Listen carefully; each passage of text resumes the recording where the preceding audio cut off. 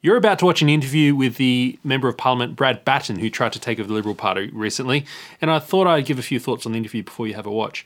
Very interesting guy, because he's had a history long before politics as a police officer and as a bakery owner, of all things, but I found him overall to be quite genuine. But he seemed to believe in people more than other politicians do. In fact, I think he believes in the electorate and in people more than they themselves believe in themselves. And that worries me, because I'm not sure that he can win any kind of election by talking to people like that. Sometimes I feel like politics has to go cheap, which is a big shame, and you have to kind of win cheaply, like we've seen with the Labor Party in Victoria recently and in Queensland with Anastasia Palaszczuk. Anyway, I hope you enjoy the interview. I found it quite hard to keep up with him in some ways when he started to talk about corruption and some of the more political insider stuff. But I did what I promised I would always do, is try to be helpful and try and get to the core of who people are, who is the person behind it. And I hope that seeing this guy talk for an hour and a half, you'll at least be able to see a bit of who he is, how he thinks, and make a judgment for yourselves whether you trust him or not. Because the truth is, I think Michael O'Brien's not going to be there to take the fight to the Labor Party in the next Victorian election. Most likely it will be someone else, and my suspicion it will be someone like Brad Batten. And I very much appreciated the fact that I could ask him why he challenged, how he challenged. I could say things like, Michael O'Brien mustn't have been happy with you. And rather than deflecting and making a political comment, Brad Batten was quite real and genuine.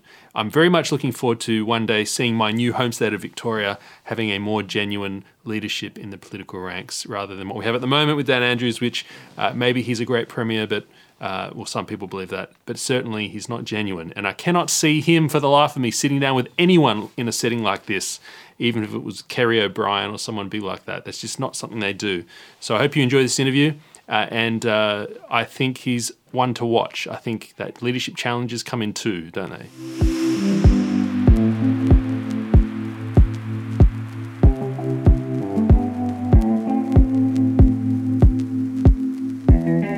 Here in Victoria, we have a very, very popular premier. His name is Daniel Andrews. And recently, one of the Liberal Party MPs decided to challenge the Liberal Party leader to try and bring a bigger fight towards Dan Andrews. Because the truth is, every opinion poll looks like we absolutely love our premier and the way he's handled Victoria throughout COVID-19 crisis.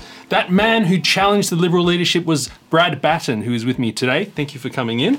I'm very interested to hear about why you challenged Michael O'Brien for leadership and all of that, but I don't think that question is a good question unless we have a context for who you are. So let's not start there. Let's first ask about who you are, why you're in politics, what you do, because I'm intrigued of your profile. I hadn't heard about you before. Yeah, and it's like you came out of nowhere. And I think that's quite common in politics. Politics today is more about the leader than the leadership team, and I think that's changed over time. But who am I? And I'll go on to that later. But who am I? I'm a local lad from Berwick. I'm born and bred Harkaway and Berwick. Very lucky, got great parents, so I can go through all my family history out there. I can't give you the hard luck stories that some would want to bring up. Yeah. I was educated at Berwick College, left school early. Yeah. I went out and worked with Harry Hutchinson, who many will know. Harry's Clothing, who defied the lockdown. The lockdown, and he's just a passionate guy.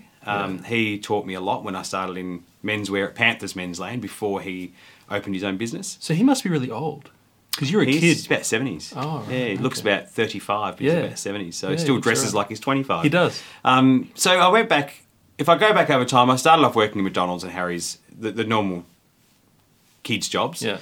And all I wanted to do was a police officer. So I went through a cycle. I did eventually do. I went through a cycle. I worked in the prisons. I worked in real estate. I ended up getting into the police force when I was 25.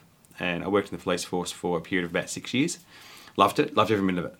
Well, not that much. You left. I left because of circumstances. I loved the job. I loved the people. Yeah. But I felt the direction of the Victoria Police at the time was heading a little bit incorrectly. This is VicPol, right? This is VicPol. So when was this that you left? Probably around about the time that we had a commissioner that wasn't hugely popular. Ashton. No, pre that. Who's before Ashton? I don't remember the names. No, with Christine. I'm actually probably post Ashton. Christine Nixon. She came in after Ashton, and then it was the new guy after. Then it was Ken. We had Ken Lay, and we've had Jim there. But I was there with Christine Nixon. Okay. And I was a firm believer in when we work with young people. I started a program called Operation New Start, which takes kids who are entering the justice system, works them full time. I was a big believer in putting kids in jail and locking them up and throwing away the keys, not the answer to our problems anywhere. Sorry to interrupt. No, Sweden, it works in the Nordic countries because when they lock them up, they rehabilitate and re-educate. You've actually described part of it. They rehabilitate them and what have you. So our system at the moment is we effectively lock them up, and the education system in there lets us down. So when we talk about rehabilitation, we talk about taking away your liberty, whereas over in the Nordic countries, they actually talk about how do we educate them so they come out better. So we should have to adjust our system for that. So we've got a lot of work to do in what we want to do with youth justice, and that was what led me into politics. Because they weren't doing well in the police force with that. Because kids kept coming out and reoffending, and the police force was of the view of we had to keep arresting them and locking them up, and there was no real work done when you were talking about how we could work with those young kids in the street. Great kids. Yeah. And be bold, be daring. There's some things you could do out there that you look around the world, but my target would be a key performance indicator is less kids in jail, not more. Okay. And instead of using jails, use other educational systems within, and it can be secured, but use facilities that we can put to young people in to give them a better outcome. Okay. So we're back with under Nixon, whoever it was. That was they wanted to tackle the youth crime issue by just more locking up. There was a lot more. So Christine Nixon actually probably another way was people saw her as a bit soft in the way she changed the police force. Right. And that was across the whole police force. Right. But dealing with young people, I'm not going to say it was just Christine Nixon. Sure. It was actually a management who really believed that we had to go out there in almost like a force way to work with these young people. And I didn't support that as a whole. And the evidence in itself in Victoria is that you've got to have some respect, but we weren't building respect. So we were expecting respect. Okay, and you would be familiar with the Community Advocacy Alliance with Commissioner Kel Glare and Ivan Ray and these sort of people? Yep, I've spoken to them plenty of times, yeah. Great, because they seem to be making inroads at the moment with Pattern. Yep. The kids, Cops in Schools program is back. Yeah. So good move. Blue Light. Like Blue Light Disco, They have pushed, not just Blue Light Discos. Blue Light Discos was when I was a kid. Yeah. But they've still got the Blue Light camps. These guys still want to force through the fact that police should be working with young people, not against them, and building the respect and the levels of trust. And we've got a whole world of new Australians who are coming here, who are coming from different environments on the way police have dealt with their families. We have to, and people say, when they get here, they should just abide by our rules and abide by our laws. It's pretty easy to say, but if you're coming from a country where the police are the enemy, then we do have to, it's our responsibility then to build part of that respect. Okay, so before we move on to politics and why you left, what is your take on the current VicPol reaction with protests and so on? I think, look, some of the video has been quite confronting, and that's pretty obvious out there. I would generally back the police force on most things they do. So, I'm obviously speaking as an ex-copper. Yeah. I've been in the situations. It's very difficult in a very short video grab to show what happens on the full scale of it. The Victoria Police are there to deliver government policy. They're not there to deliver their own policy. They're there to deliver government policy. Even so if a good they hate police officer, even if they hate it, if a good police officer does their job, that is to protect the community, but it's based on the policy that's put there by government. So if people have got a complaint about the way it's dealt with, then that has to go back to the way the government has expected it to be dealt with. And that's where, I don't want to get all the political on it, but Daniel Andrews and his team have to take responsibility on their reaction to how what protests could and couldn't be. Well, they, of course, will distance and say it's an operational decision made in VicPol, and, they did that with the curfew and said it's a VicPol thing, and Pattern said, no, it's not. I'd never say, but I think the Andrews government on occasion lie. How dare you? And when they do, you look at the Black Lives Matter march, where they were very public on the fact that no one should be fined. So the government was more than happy to comment then, and then all of a sudden, when it was something that was going to be against the government, we're going to distance ourselves. Like, that's ridiculous. You can't pick and choose when you decide to make those comments. You set a policy. If the policy is during COVID, there is no protests, then the policy is there's no protests. Not with pick and choose. No. That's right. Invasion Day protests and so on. All right, let me ask you about your police experience then, because you say you generally would back the police, right? Fair enough. But don't they have operational discretion to do things like kettling? because I've seen a lot of image footage that they don't show on Sky and all that. People send it to me, where the group will be quite well distant, and there might only be 20 people in the group, and then the cops will do the circle thing, and then push them in, and then say you're breaking distances, run in, grab one, do the whole arrest one by one. That to me looks like the police have aggressed. Yeah, or am I just uneducated here? No, it's not uneducated. As I said, a lot of it does come back to, and you said you've seen footage, and I haven't seen that footage where it's done that. But what I will say is circumstances in a protest can get out of hand very, very quickly. Right. And I think it's really important. Sometimes an operational decision will be to make sure it is controlled. However, I'll go back to the reality is the government will make the decision on what they can and can't do as far as the protesting. So if they've come out and said, we want to send a pretty strong message that people who are protesting against COVID should be treated one way and people who are protesting with Black Lives Matter another, that'll reflect in the way that the frontline police do it. Yeah. Frontline police don't go out of their way. Not one frontline police officer I know goes, I wonder if I can go out and get punched in my nose today. Right. And creating a situation that could be more violent is not how they operate. They want to try and reduce crime. They're trained. Everything is training about de-escalating, reducing the amount of impact. So I think to go back and blame the police is the wrong answer. Okay. Because it comes back to the policy and how it's dictated through their system. And I think overall, Patton's had some wins recently. Yeah.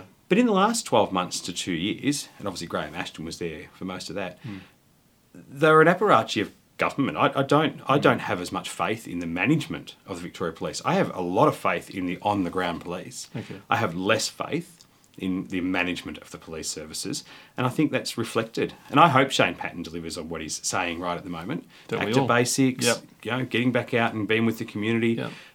They're a representative of community, so therefore they're going to have some police that do the wrong thing, the same as some of us in this room. One of us has probably sped in a car today. Didn't get caught. I haven't driven today. So it's probably me then. So but I think it's really important that they're a reflection of society. They're not going to be perfect.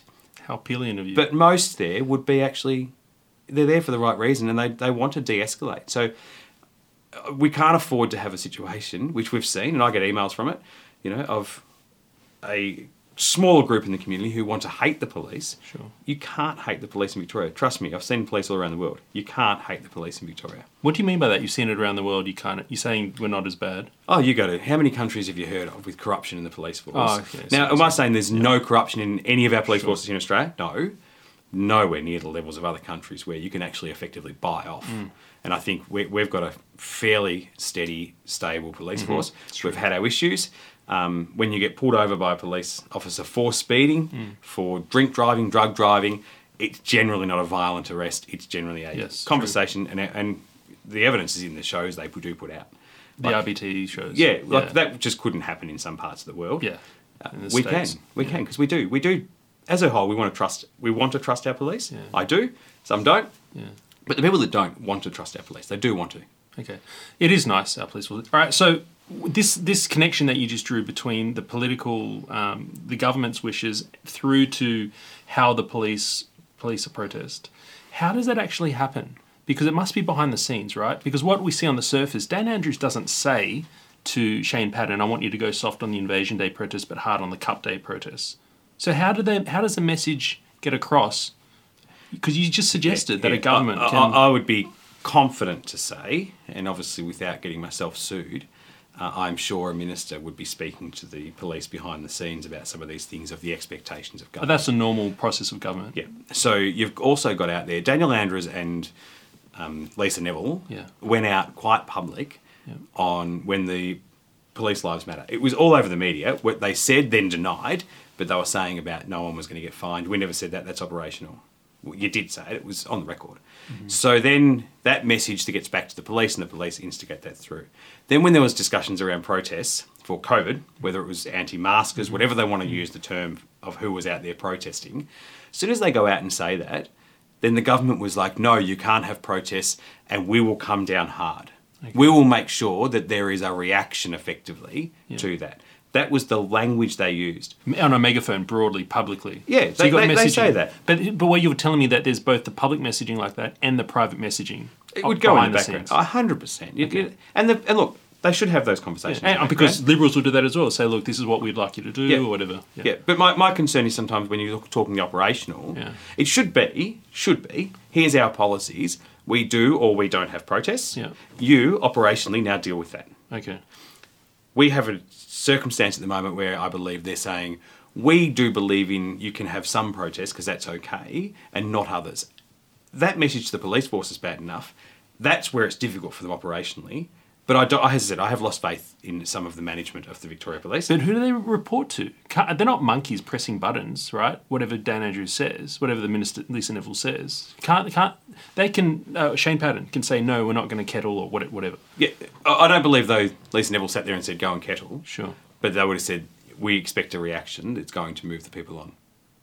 And he could have said no. He could have said, no, we're going to be consistent, Minister. That's up to the Victoria Police. But as I said, I don't have as much faith in the management, the way they've been appointed over the last few years. What would you do then? Hypothetically, if you were Premier, how would you fix that? Hypothetically, I'd say to them, we've got one policy. It's quite simple. So as far as the hierarchy, I think, as I said, you've got, if we took over tomorrow, hypothetically, you've got the management that's there at the moment. The first thing you do is call a meeting with them and first of all say, we have to have a discussion around the policies. Yeah. Here's our policy and direction of government. Yeah. Now it's up to you to do it operationally. And if I was in a position, I would be giving them one message. Yeah. You can protest or you can't. Okay. At that time. Now, obviously, I'm a supporter. I believe people should be able to protest, freedom of speech, etc. Yeah. But if the decision was from government, you can't. Be consistent. Then it's everybody can't. Okay. So I just think it's consistency. Okay. All right. So this is interesting. You were... Obviously, you've seen you can't affect all the change you wanted to affect in the police force, and you've gone effectively to the people who control the police force, who instruct them, government. You've gone into politics. I have. With the plan to go how far? Because we're going to ask about why you want to be the leader of the party and stuff. Yeah. Is this all evolving as we go, or have you got this path laid out? I'd love to be Prime Minister one day. Have you got that kind of ambition? No, I don't know. Be the worst job in the world. No, I didn't come in with the ambition of that. So I came in 2000. So 2007, I first got involved in politics. 2007, I first got involved in politics. 2010, I got elected. Right.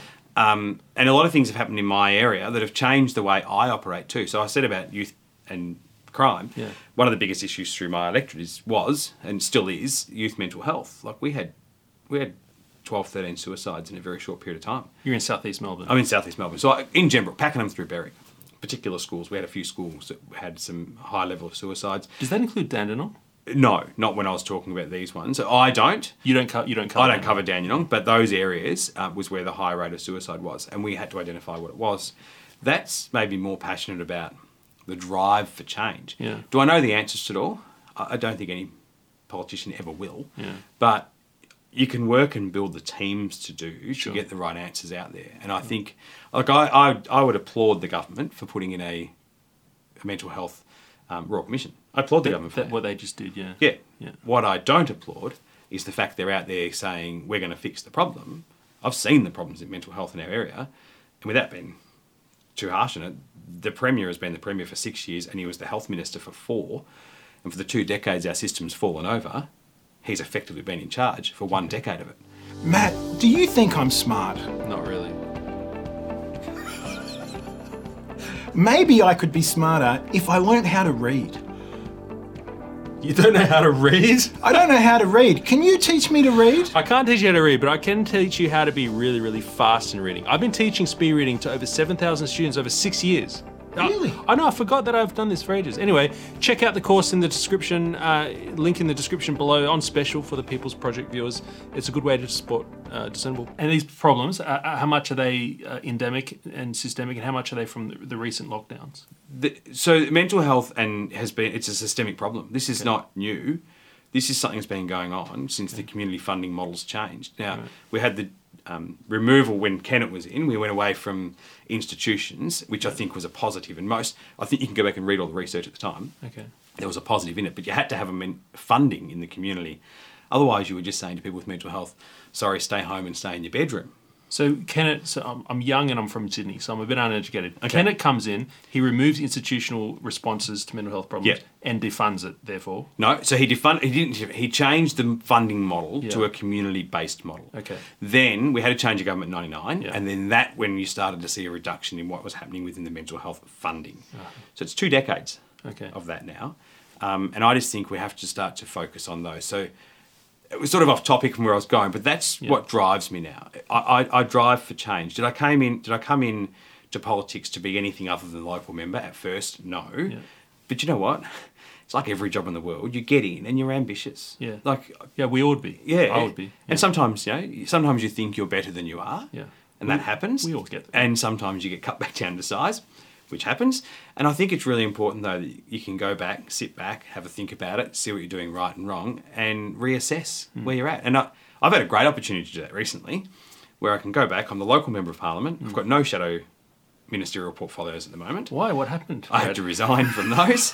So that's the deal, right? If you challenge the boss, you got to resign. Yeah, and I accept that. And I had we'll go through that after. I spoke to Michael after that. I went in with eyes wide open. Yeah. But it gives you an opportunity to reset and go back. And I look at my local community. I love where I live. Yeah. I love everything about what I've got out there.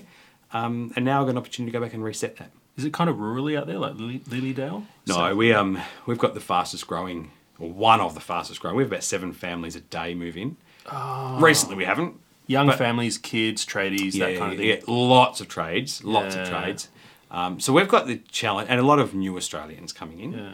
We've got the challenge That's out a there nice at way the of saying. moment. I've never heard it put that way. Sorry, new Australians. New Australians, yeah. So, well, Not immigrants or not immigrants. They're coming in. They want to. They're not moving here so they can. very inclusive. Yeah. If I go and speak to, particularly second generation now, you go and speak to some of the kids there, and you say to them, "How many times do you hear where are you from?" Yeah. And they turn around and go, "Devon Hills." Yeah. And you Yeah. go, "Oh no, what I meant was, where are you from?" What they really mean is, why do you look different? Why is your skin colour That's different right. or whatever? Yeah. So whereas the question is, you're a new Australian. Yeah. What's your culture? Yeah. You know, and I have great arguments with some people out in my area. I hate the words acceptance and tolerance. I can't stand them Why? because I don't have to accept and tolerate. I have to respect. Right.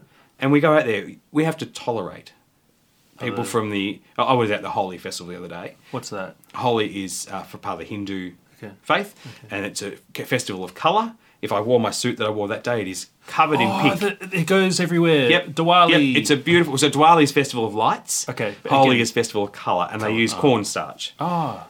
Some of it's scented, and that seems to stain a lot more. So they throw it over you. You end up with a pink face, Cool. different colours. It's Love it. it's a really beautiful event. Yeah. And that's, to me, that's a respect. I want to learn that culture. I want to understand that culture. I don't have to tolerate that culture. What's there to tolerate? Tolerate, to me... That's a very good point. I tolerate the fact that my daughter steals stuff from my fridge when she shouldn't. I tolerate it. Your daughter can't go to your fridge. Well, and she's, take- we won't go through the age thing. She might steal the cruiser. But what I will say, though, is it's not about tolerance. It's actually about I respect it and I want to learn. And that's how Harmony Day, I think, is fantastic, and Harmony Week. That's when we should be able to come together. What is that? Harmony Week is where we have, effectively, the communities, many different communities can come together and talk about some of the differences and similarities and find ways that they can work as one in achieving outcomes locally. Who drives Harmony Day? Is it- I'll be honest, I wouldn't be able to tell you where it started, but it's a multi-faith, multi-religion Okay. background.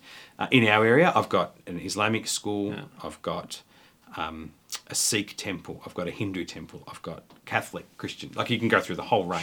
Sure. We had a group called 4Cs at one stage, 4 different churches that worked together to achieve the same outcome. What we find when you do things like Harmony Day is the Sikh community in our area love to feed people. They just love food, right? And they love to feed people. Yum. And they don't care. You could turn up in your Mercedes AG 63 thumping car and they wouldn't care. Or you can turn up with your bare feet and you've got nothing. Same. They will treat you exactly the same when you walk in that door. The Gujarati community, which is another Indian community, Hindus, the Sri Lankans, the Catholics, they all actually have some outcome they want to achieve. When you put them all in one room, they turn around and go, hey, we've actually got something in common. That's amazing. How can we work together? Yeah. And it's amazing to see some of the changes. Okay. And I'll be honest, the kids are the best at it because kids walk in with zero Amazing. expectations of what's going to happen. I've got two little girls, 2 and 4, and it's amazing to me how what's the opposite of racist? They're just so pure, and they're just how humans should be. I know it sounds, like a meme on Facebook. You're born to love, you learn to hate. Hey, And you're I full think of it's, good lines. yeah, here and I today. think it's really, really important. But I do laugh that you've got a 2 and a 4-year-old because Why? they won't steal the stuff from the fridge yet. Not the cruisers. Yeah, I've got no. a 17 and a 15-year-old. They'll steal cruisers from the fridge. First of all, why have you got vodka cruisers in your fridge, Brad? Come on, they're girly drinks, right? No, they're very accepted from anybody who would like them. I'm a beer drinker and a red wine drinker. I brew my own beer, so I won't even go down that path. But I love beer. All right, so let's go back to some politics here. You challenged Michael. So Michael O'Brien, I can't believe you think that everyone knows this. They don't. Most people are like, who's that? And that's a problem. Michael O'Brien is the leader of the Liberal Party. He's the one who's going to take the fight to Dan Andrews. But a lot of us don't think he will. Clearly, you have that opinion too, right? Not so much I've got that opinion of with Michael. I get along with Michael very well. Great guy. He's great question. He's a hard worker. I had a view at the time that we needed something that was different, that was something I'm going to say as a non-traditional Liberal to put up there as a opposite to Daniel Andrews. So this is, I suppose, sometimes you get ahead of yourself sometimes. My view was, and could be, we could change the way we message ourselves because we're not all one class of Liberal. Liberal is so big. Yeah. And I actually had a chat to one of my, I won't say the name, but the former colleague who says to me, you should market yourself as a blue-collar Liberal. You've been out there, you've done the work. Yeah, you're a copper and all I'm that. a copper. Yeah. I joke around because I don't know if you read the papers after. I wear brown shoes, and there was this big thing about wearing brown shoes to a leadership spill. Not quite sure what it means yet. I know. Oh, okay. You've got brown shoes on, so don't ever do a spill. I look at it and go, really, does that matter? I've got tattoos. I live and breathe sport. As opposed to the perception of Libs, which is the Frydenberg Q type, silver spoon, rich. And I won't say, not always silver spoon rich, but that can be a perception out there of how people see it. Yeah. And I think it's a dangerous perception because even like those guys, Josh Frydenberg is amazing. Is he? Like I was, before Josh was pre-selected, he came out because a couple of people in my area were on his pre-selection. Right. He's got an amazing and remarkable history. He was the CEO, I'm pretty sure it was, of the Deutsche Bank. Like he's got knowledge within politics and the world that is amazing. Our risk is you've got people who haven't got that. So you're not talking about the Frydenbergs of this world. Who are you talking about? Well, I'm talking about the perception of what people in the party could see us Silver as spoon of the silver spoon Liberals, and both parties at the moment, people who have never worked outside of politics. I see. Like Dan Andrews. Yeah. Dan Andrews is a elected officer. Very thin. Yeah. Yeah. And he's added to that Premier, Minister, Opposition Leader, a Member of Parliament, but not one of those jobs that he's ever had to find money in his own pocket to pay someone. He's never had a stress about where the paycheck's coming from tomorrow. He's never been at risk of actually being fired. I just think that's a risk in politics that we're facing at the moment. Yeah. I know what it's like. I had a bakery. Had a small business for 3 years. I've had a few things. I had a bakery for 3 years. After the cop shop? After the police, before I got into politics. I know exactly what it's like to wake up on a Thursday morning and go, 3 a.m. I actually can't afford to pay my staff. Mm-hmm. And I've paid my suppliers, but I can't afford to pay my staff. And you can't ring them and go, hey, you know how you did that 40 hours? Just let it slide. Mm-hmm. You've got to go and ring your dad. Or your friend and say, can I borrow some money for a week or two because Easter's coming up and I'll get it back. So you had to plan for that. And until you experience it, it's difficult. I'm not sure what language I'm allowed to use in here, but I call myself a tight ass. In my office, my staff laugh at it sometimes when I turn and go, what did you buy another pack of pens for? And they're like, we needed them. Why? Think about what you're spending. Do you need it? You are a tight ass. But I think we want tight asses to run the government. Yeah, but at the same time, it's about logics. Like, if I was running the fire services at the moment, I'll tell you, you'd save a lot of money. What's wrong with the fire services? Ours is going to cost $950 million, and there's 38 full-time stations here in Victoria. You go up to New South Wales, where it's $750 million, 100 full-time stations, Whoa. and 230 retainer stations. So effectively 330 stations. But this is normal because we've seen Dan Andrews is just tripled the size of the public service in his 6 years he's been in, whatever, 7 years. This is normal. This is what they do, and we love it. Well, I suppose I'm Unfortunately. going to say people do because they voted for it. But I think when people start to see, it's like he's a populist at the moment. He's quite popular. That'll fall very quickly. Well, when it will it? impacts, I think it will. I know it's going to lead to this, but I think it will because eventually people turn around, and when you start to fall as a populist, it falls very quickly. When all of a sudden people realise, where are we going to get extra teachers from? And they go, oh, the government. And the government go, well, hold on. We actually don't have any money. And this is what I try and talk about. When I talk about the political discussion, about our messaging, if I go into my community at the moment and say, hey, guess what? Daniel Andrews run up a $150 billion bill. A lot, people go, okay. Of course. If I say to them, Daniel Andrews could have built another 150 rural children's hospitals around the state, and that meant you never had to wait, Oh, now you're talking. I never had to wait. people would go, wow. Or if I say to them, are you aware, especially I don't want to talk my total electorate here, if your child has a acute mental health issue and goes to Casey Hospital because of the mishandling of the funding, it's an 8-hour wait. Whoa. Imagine sitting in an area as a person with mental health issues where there's others coming in with broken arms, legs, cuts, bruises, screaming, yelling, like all of those things that could trigger a person further. But we go, that's right, you can wait 8 hours, right? We haven't got the funding to fix that. So this is your play. What you were proposing to bring to the Liberal Party leadership was that blue collar. We're going to get stuff done, and this is because you have some people in the Liberal Party who don't have that real life experience. Is that what you're telling me? I think every party's got people who've got Okay. I should say, we have a lot better mix of people Than the that have Labor been out in the real community and worked in the real world. Okay. And when you did this challenge, you would have had a few people backing you, not enough, but Yep. And do they fall along roughly the same lines as the blue collar type people have worked? No. Versus No, there's a bit of a mix. okay. Without going into all the names, which Sure, would be sure. unfair. Sure. It's there's a bit of a mix. mix. Yeah. Okay. And what went wrong? Were you surprised? I lost. No, I know. But why did you? Did you expect? Was it just enough to rattle the cages? No, I think at one stage. did you think you'd look? win? At one stage, I felt like I had some momentum there, Yeah. and it obviously wasn't meant to be on the day. So that's, as I said, that's life. The first thing I did after that was I went and spoke to Michael, and I'm a person that's been brought up that way. I respect the position of opposition leader, the same as I respect the position of premier. You have to respect the title. Sure. So I went in and had a chat to him and explained to him that. I won't go our whole conversation. That'd be unfair with him. I explained to him what my views were at the time. Would have been hard for him to hear, though.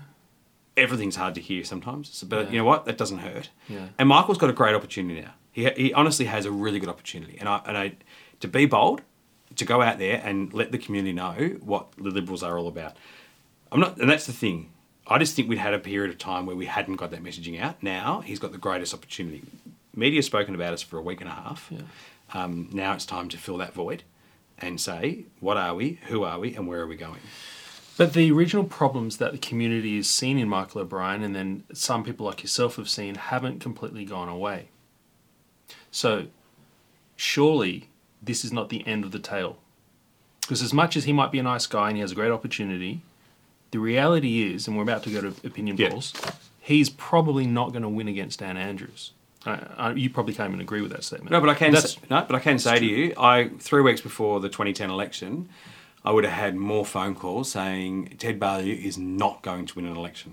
Okay. There is no way in the world you can win with Ted Baillieu.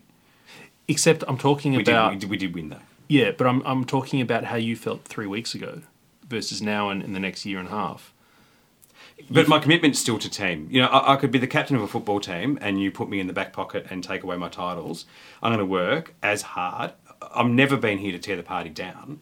I'm going to build the party up. Sure, but if there is a better leader, whoever they are, I don't care if it's Matthew Guy or you or whatever, then we should be advocating for that. And you should be doing that behind the scenes, just trying to get the best leader up. Yep, but at the moment, my biggest issue is to go out there and rebuild our brand. Okay. And I will do everything I can Which means Michael O'Brien, right? to make sure we build the brand. And Michael's the leader of the Liberal Party at the moment. Okay. I will work with him, and I think he'll respect it enough that I'll work with him. Yeah.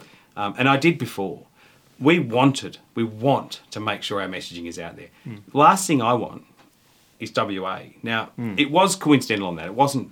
We didn't fall over the line to do a leadership spill because of WA. Yeah. Would have helped. But WA, it's a totally different kettle of fish to what Yeah. we're in now. Yeah. Are we at the bottom of where we could go? You're never at the bottom of where you can go. And as soon as someone thinks you are, then you're in real trouble because you can go a bit lower than that. Yeah. But are we in a position to go out there and rebrand and put some branding out there that we want? We can. And Scott Morrison's a prime example. I love when they call him, Scott from marketing. Scotty is from the one. marketing. Scotty from marketing. Do you know what? He is good at marketing. Very good. Too good. So what's wrong with that? Because okay. Are you asking me, or do you just leave it at that? Well, 'Cause you can he's- go wherever you like with it. Well, But I feel like his marketing covers up a little bit for his lack in policy area. I mean, we live in a federalism right here. You're supposed to have competition between the states, and you're supposed to have a tension between federal and state. And yet, during these lockdowns, right now, Brisbane is shut down over what was 4 cases, which has gone to 8 or something. Businesses are suffering. And we just talked about businesses. And the best Scotty from marketing can do is to just back when Dan Andrews does it, back Mark McGowan in the High Court case on Section 92 of the Constitution, back Anastasia Palaszczuk. Wouldn't it be healthy for him to apply a bit of public pressure?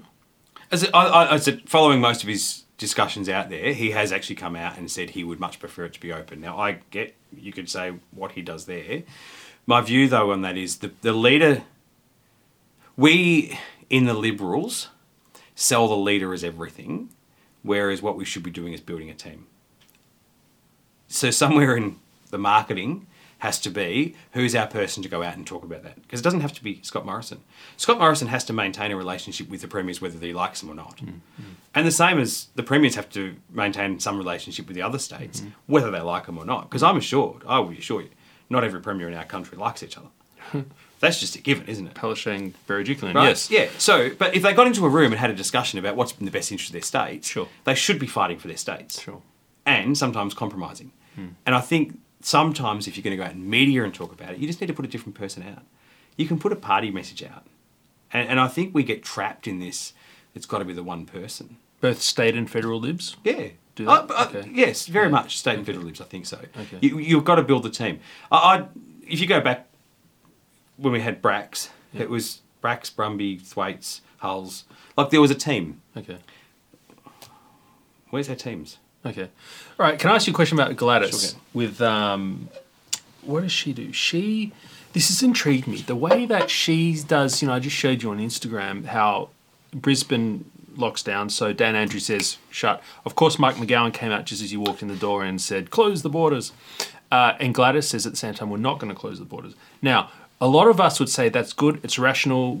Off camera, we're talking. She's handling it quite well. Her state is mostly open. And most importantly, business is not afraid because you don't have this sudden snap lockdown. A week before, Jeanette Young, Cho of Queensland, was saying we're not going to have snap lockdowns anymore. And then a week later, Palaszczuk comes out and says this is a normal part of COVID normal. Yeah. It's actually interesting you say, I have a lot of time for Gladys. I think the way she's operated now, every time you say that out in the community, there's going to be someone who doesn't like her, who turns around and goes, what about the Ruby Princess? And then I usually go, well, hold on, Ruby Princess, she admitted it, they worked hard, stopped it, and didn't close the state down for 190 odd days. That's a positive, isn't it? So how long we went for? 190 days? Oh, I was somewhere in that. I was a 100, couple hundred, but... Yeah, it was up there if you put it overall. So Yeah. I actually look at what she's done up there as quite remarkable and it is. courageous because the risk is Yes. always, imagine Yes. if it had got out, then the whole world would be, or I shouldn't say the whole world, but in Australia, they'd be going, oh, you did this wrong. Yeah. She's a pretty courageous leader where she's actually turned around and said, you know what, we can, I should say have our cake and eat it too, but they actually turn around and go, we can control what we need to control when we need to control it, and build confidence that if a company was coming to Australia, if I was a multinational company coming to Australia Sydney. now, I would only have one place to invest. I would. And that makes me sick because every multinational company coming over here, and no disrespect to any other state, should be looking at Melbourne and Sydney. In Melbourne, why would they? They look at it and go, where's the faith and the confidence that you guys are going to do the right thing to support my business if I open it. I had the Deputy Lord Mayor in here last week, and Melbourne is basically like Chernobyl right now, unfortunately. Very sad. But the thing that perplexes me about Gladys is she's very brave, yes, but what about the political risk? Because if you look at the way that these leaders are doing the fear-based, we'll look after you, we'll protect our own state at all costs. That was the message from Anastasia and Mark, and screw the other states, saying that in a kind of way. Gladys is not doing that, but then she gets screwed over when she gets, they won't pay the bill for the hotel quarantine thing. She's not getting that same buy-in. Like, she's not setting herself as this all-powerful, matriarchal figure who will look after you and don't worry, you'll be safe. So, yes, she's doing good for our economy and confidence and so on. But isn't she risking her political fortunes when it seems our entire country wants the Palaszczuk response, the Dan Andrews response? Is she risking it? No, I don't believe she is. She's actually gone out there and said, you know what, the political risk isn't something that she's going to think about. She's going to think about what is the best outcomes for New South Wales, which is keeping the businesses open, and that impact across Australia. If we had Gladys take over Victoria and New South Wales at the same time, and you think about, which in reality, the powerhouses of the economy of our country, Sydney, Melbourne, we would actually have a position now where we wouldn't have had the same circumstances we had, probably with the hotel quarantine. But taking that out of it, the fact of closing down, locking down, we would actually have confidence in our entire economy, and people would have the faith in that. But because she's standing alone, she's actually turned around and said, and I'm not sitting in a room with her, but I honestly believe she sat there and gone, you know what, if you vote me out at an election because I did the right thing, I'll have to live with that. Do you think her political fortunes will be less as a result of the action she's taken? No, because I think she's come out of it very, very well. I think she's been doing the right things at the right time. Through skill, not luck. Through, I think, a lot of skill. I think the way they've just controlled their contact tracing system. Yeah. I don't know if you said you're from Sydney. Yeah. I don't know if you've been back to Sydney in the last few months. No. I've been over to Adelaide as well, and I actually went up to Queensland. Everywhere I go, you got to press a scan on your phone, which we all know here, the QR codes, right? My QR code here, if I go to a pub in Melbourne, it can go to Mr. Yum. Now, Mr. Yum is great if I want to order a beer and a Parma. Yeah. Why is my details going to Mr. Yum as for the contact tracing? Instead of the government. So if something happens and the case comes in at 3 a.m, whatever it is, the first thing all our contact tracers here have to do is go on, okay, well, where was Brad? He was at Mr. the Imperial. Yeah. Where's the contact? We've got to go to Mr. Yum. Yeah. Up in New South Wales, it all goes to doesn't matter where you are, New South Wales, Service New South Wales. Okay. Same with South Australia. No wonder theirs is so much better. Okay. You walk into a restaurant and you've got it. Okay. So it's easier to follow up. She's built the trust in her system that therefore people go, when they say we're going to lock down one community, the community goes, they're pretty much on control of this. If we have an outbreak here in Victoria again, and we've got international guests arriving again from Next April week. 8th. Oh, April 8th. Yeah. If we have people come in and one gets out, We're locked down again. you can imagine it, can't you? Because we won't know what to do. Because I have no faith in our contact tracing. Yeah. Why? Because my information is at doesn't. 300 different places. The government clearly doesn't have faith either. All right, let's talk about what we just covered then. I said I wanted to show you some polls. Let's do it. This article is from the ABC from December. It says, despite 2020, Australians' trust in political leaders has surged. What was your view of politicians before you got into politics? Did you think they're all snouts in the trough type people? No, I probably wouldn't say snouts and troughs. I think I was a worker. I was out in a bakery or as a copper. Yeah. And I wasn't really involved in politics. I'll be honest, I didn't spend too much time thinking about them. So I wouldn't have said they were snouts in the trough.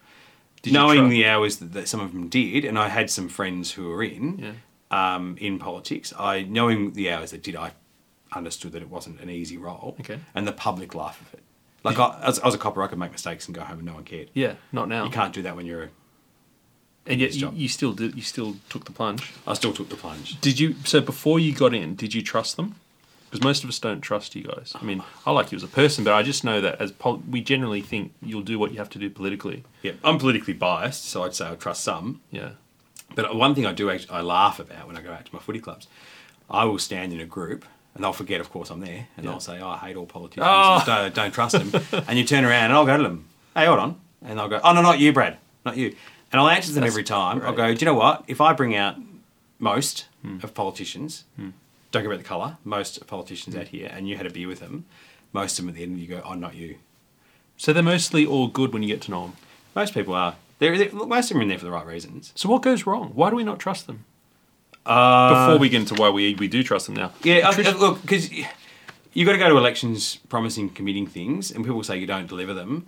Sometimes you don't have the information to make those decisions on what you've committed to, and it's a lot more difficult when you get there. So that could happen to you. That could happen to anyone. That doesn't matter who it is. That can happen to anyone. And then it doesn't. And then probably the worst enemies are ourselves, with the super negativity on some of it.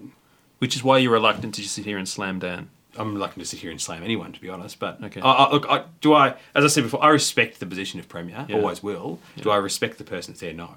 Okay.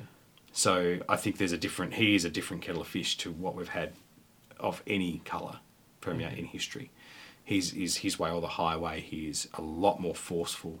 Some will use the word socialist and whatever they want in it. I honestly don't think he's a nice person. So if he goes tomorrow and it's who's next in line? It depends on the numbers, but Lisa Neville, James Merlino, someone like that. Jacinta Allen. Jacinta Allen is what I've heard. Anyway, let's say she's there. You're not going to suddenly just be opportunistic and say Jacinta Allen is the worst Premier you've ever seen. You will maintain your belief. Same as I maintained before. There's been people in the past. I think Brax had some positives when he was a treasurer. I think Brumby, over his time.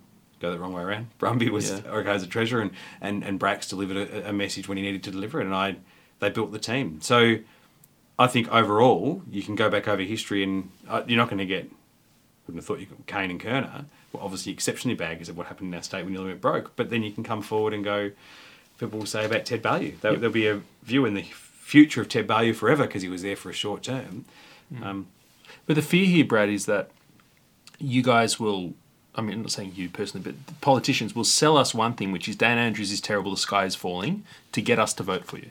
Then once you're in, or once the next leader's in, you say, oh no, he wasn't as bad as this new big scary demon, next lady. That's where I think that trust is missing. That messaging of politicians is so inconsistent throughout the year or the years, and so we start to doubt your conviction at any point in those years. And I think but that's a change. And this is my opinion. This is nothing other than my opinion. I think that's a change in politics where we've actually now we sort of praise the leader or we put the leader up as the party. Like the issue, Daniel Andrews is very forceful, very straightforward. He operates the way he does, which some we've seen as leadership and some will see as arrogance. That's their choice. I see it as arrogance the way he's doing it. I think there's possibly some leadership. It's gone to arrogance, but he's only delivering Labor Party policy. He doesn't have free rein through his cabinet. So if the next person comes in, it's still cabinet decisions that have to go through. So my issue in Victoria is a really bad Labor government. They had 8 people who they miraculously put into this special cabinet. They are all responsible. Well, especially considering the way they do their decisions that nobody's responsible. They're all responsible for what happened in hotel quarantine. So if any other one came in, of course that stuck with them. But the way our political marketing is now, people will know the leader. And we've said it before. I could ask any person in our state who is the shadow minister for X, or the minister for X for that, and they would not know. And I know the Herald Sun like to do it every so often. They walk down the street with some photos and say, Vox Pop. Who's this, who's this? And everyone goes, no idea. And one person goes, that's the sports minister. That's all you get out of it. That's a change in our almost going to that American presidential style campaigns. When did that start? Our shift towards that? Look, I think it changed really late 90s, early 2000s. Okay. I think Kennett was quite a dominant figure. Yeah. And then it went after that. I think Brax not so much. Yeah. Ted definitely not. Okay. But I think the push really there was a change then across the country, but I think ours really came in. The Andrews was a real push for it. Yeah. So it was Andrews versus then Napthine. So it was, and I like, whether I get a chance in the future, but I'd love to say, who are you? I'm Brad Batten. I'm the leader in the Liberal government, not a Batten government. I see what you've done there. So but this is interesting. You're not going to co-opt this movement towards US politics and just ride the wave. You're going to try and swing it back towards team. Well, it has to be. Because at the end of the day, I don't know the answers to everything. And you know what? Sometimes I'm going to make a mistake. We all do. So rather than make mistakes in the media, why wouldn't I turn around and go, and here's Matthew, part of my team. We want to know this. Okay, no, best person to ask. No, but we want to ask you. You're the leader. I understand you want to ask me, but the person who's going to give you the answers to this is X. We need to start getting through that. I don't get... Doesn't Dan Andrews do that? He points to the Brett Sutton all the time. Only, I would say when it becomes negative. To deflect. Yeah, to deflection rather than... Whereas I think you should actually have a team built up around you with that. You don't have to have your entire team, but you've got to have part of that team who's willing to come out and have that discussion with you. And sometimes when it turns just pure dirty negative, I think you can walk away from it. Yeah, okay. But as I said, and change the language. You know, Daniel Andrews. If I said in most of my area, Daniel Andrews stuffed up hotel quarantine. Yeah. They go, yep. Yeah, we know. But if I said to them, do you know what? If we're in government and the hotel quarantine system was under a Liberal government, we would have made sure we had ADF there because at the end of the day, it was about protecting you. Yeah. And people go, yeah, Andrew stuffed it up and you had something to say positive. Yeah, okay. And that's a language thing. And that's some of the things I use locally. Don't just say they're really bad. You can put in they're bad and we can do it better. Because you have to have that. You seem like a good politician, even though you were never a politician. I hope to say I'm seen like It's a good bloke and I am a politician. No, I do like you as a bloke. Yeah. But it's just funny that because you've had a cop and then a baker, but now you're very good at delivering a clear message and reframing the way I'm thinking about something we're talking about. That's very powerful. It's actually interesting. People learn, you can go to school and learn about communication. Yeah. I went to the police force. So you go and work in Paran. Talking people down. And I did work in Paran. And not talking people down, but learning different ways of communicating is the best thing I've ever done. I could be in the flats, Chapel Street flats, which is obviously all the commission homes through there, and you had whatever crimes, violence, and a lot of the time, criminal versus criminal. Then the next meeting I have is some high-rise or some high-end celebrity, whatever house who had a painting stolen. Or I could go to someone's house and their gnome was stolen. Their gnome. And all three of them, the most important thing to them at that time is what's happened to them. And our messaging has to be about what's the most important thing to you. And the most important thing to people in Victoria is not Daniel Andrews stuffed it up. That is part of it. But the message to them is how could it have been done different so I didn't have to get locked down. Now, we hope there's never going to be another COVID in our lifetime because they keep telling me it's once every 100 years. So balance of probability, I have to be 145 for it to happen again. Probably not going to happen in my life by that. But we also know the world's changing and there's a chance it will happen again. How are we going to handle it differently? You're scaring me. I don't think we're going to handle it differently. Unless there's a bunch of Gladys's who rise up. Can I take us to this... what is this about? This is state governments are perceived as better at managing the health risks. So this is that graph I showed you where from August onwards, that's when the state and the federal diverged. And then some of these other things that the ABC found here were, for example, there's one in here about his Dan Andrews press conferences, the watch time and the retention over that hour he was giving those press conferences.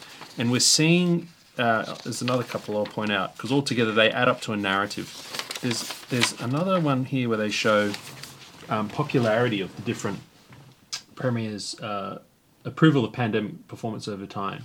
And it seems to be those states like Anastasia, Mark McGowan, Dan Andrews to a lesser extent, seem to have much higher ratings than even Gladys. So overall, I'm kind of seeing a narrative here, which is a popular narrative we've heard about, that Australians like the hard approach.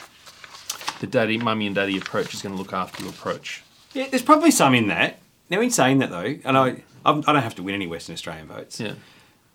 They're quite a parochial audience they're dealing with over there. It is a different clientele. Yeah. I think if you went and put a vote through Western Australia, a lot of them would love to put a chainsaw through and say, not just the rabbit fence, we want the full fence, and we have our own country. So that's has already there. Played into that. Right. Now, and McGowan has done that very, very well. He's a very, very, very clever politician the way he's worked over there. Yep. And he has done and sold the message, this is the best. I didn't go to Western Australia. One of my really good mates lives over there. And he goes, Brad, do you know, like, I had to wear my mask like 3 days. You know, like, it was just so reduced. He said they were so separated from the rest of the world. Right. It was hard for anyone else to say anything other than it's been great. Now, the result of the election, I don't buy the fact... Like, I think it was going to be a one-way traffic. We all knew that. Yeah.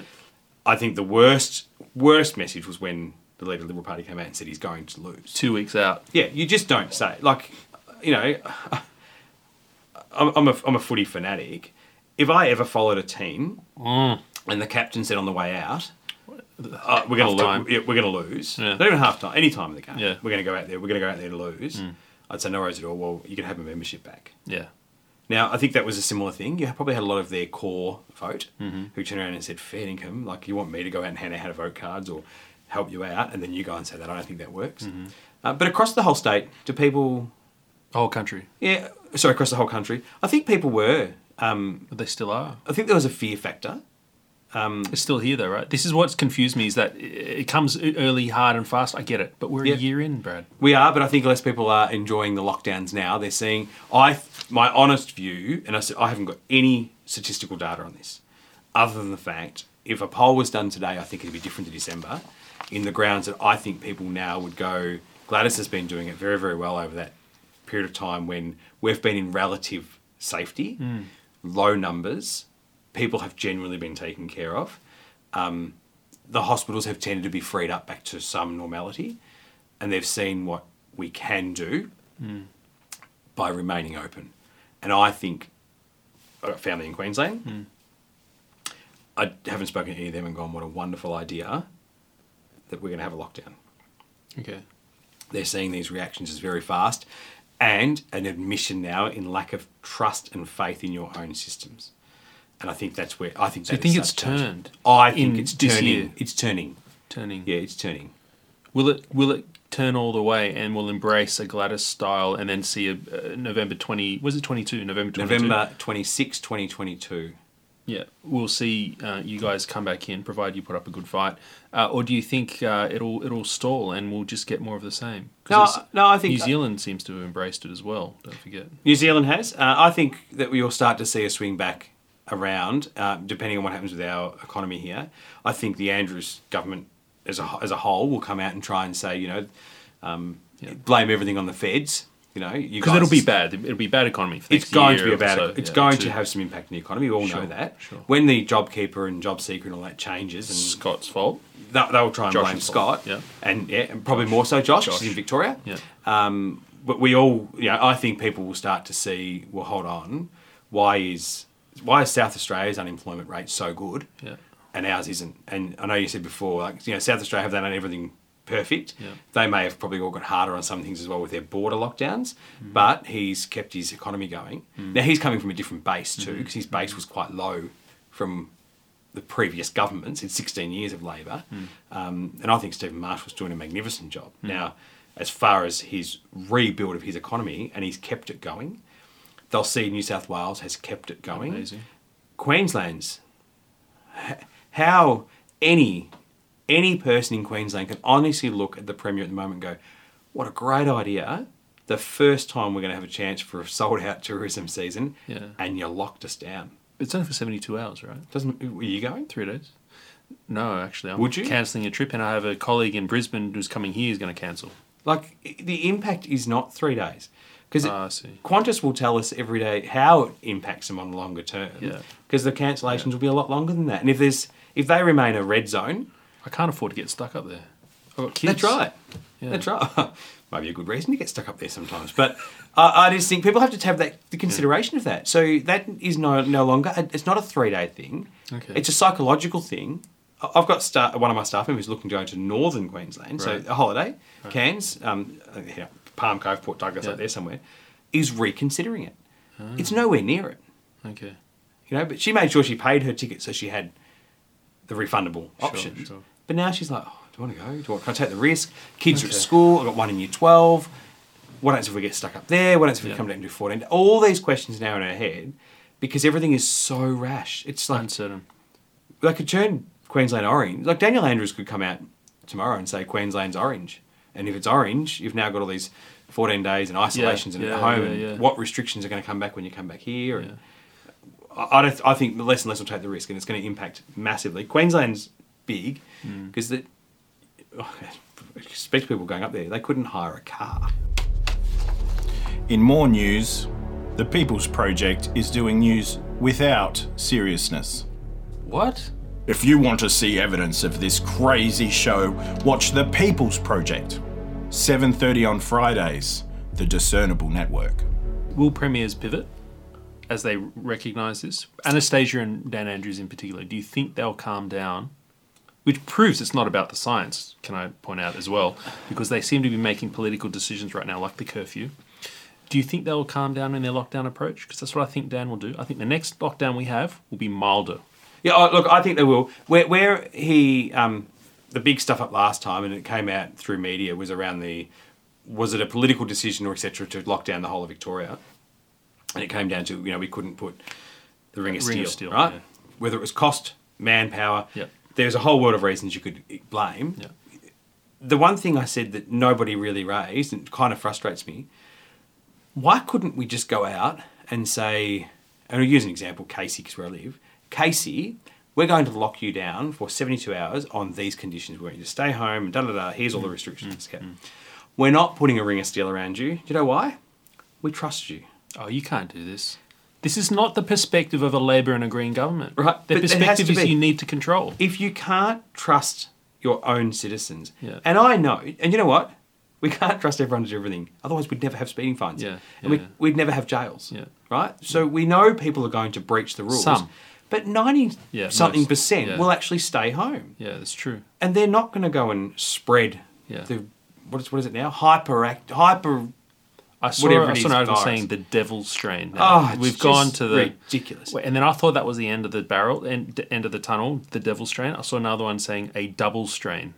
Oh. We've lost our minds. We had the UK virus that was so powerful, so strong, so contagious. I think it was when they used hyper. Hyperspeed. Yeah, it was a hyperspeed virus. Yeah. And 21 days later, that bloke hadn't spread it to anyone. Yeah. And he was out in the community for a period of time. So I understand. COVID is real. Anyone who tries to tell me it's not real, kidding yourself. I've got family in England. It's real. And the potential of it is extreme. But we don't have that here. We're a different climate. We're a different environment. We're a different people. And we've controlled it well enough. Let's start putting trust back into people. Do the right thing. And a prime example, we had a guy who contacted my office. We spoke about him in Parliament. Yeah. He lives down in Langwarry, somewhere down there. He went to Queensland and he went through the Terminal 4 when we had all the issues at Terminal 4. Oh, right. You're in Melbourne, yeah. So, of all places, in Melbourne. Yeah. He still hasn't been contacted by the contact tracers in Melbourne to this day. And he signed in. Yeah. You know who contacted him? The Queensland government. Yeah. Said to him, we saw. you went through Terminal 4 and they've contacted me a few times. So he, believe it or not, without anyone telling him, rang up his 6 staff members and said, you're all going into isolation and you're all getting a test. Wow. He rang his customer, the only customer he'd worked with over the period of 3 days, who had 6 staff. Yeah. All of you are going into isolation Right. and you're all getting a test and you have to remain in isolation until your test comes back negative. But he's a private business owner. He can't demand this. He can ask. Well, he can for his own staff. He can put some, you're not coming into work. If you don't want to get your test, that's your call. Yeah. But I can't have you back for 14 days. Sure. But what I'm saying is the responsibility has fallen back to the community because they are responsible. Yeah, okay. People don't want the COVID to go rampant through Melbourne. Yeah. They don't want it. Yeah. So if we put the trust back into people, trust me, I'm a politician, they'll do the right thing. I agree with you, but I feel like most people, half the government, the Labor Party, don't believe that. They don't. They don't trust us. There's a reason. They probably don't trust themselves. Oh wow! Now you're going deep. So if You read that Jay Shetty book. I've got that one in the Jay Shetty book. But no, they don't trust themselves. Daniel Andrews doesn't trust people to do their own thing. That's obvious. And control is a big thing for him. We've seen that. See it through his party. We see it through how he operates. Geez, look at some of the unions and how the control works in the unions. That's a whole other philosophical argument. But at the moment, I just can't believe we can't go back out and trust our community. We trust them to put out fires and we don't pay volunteers.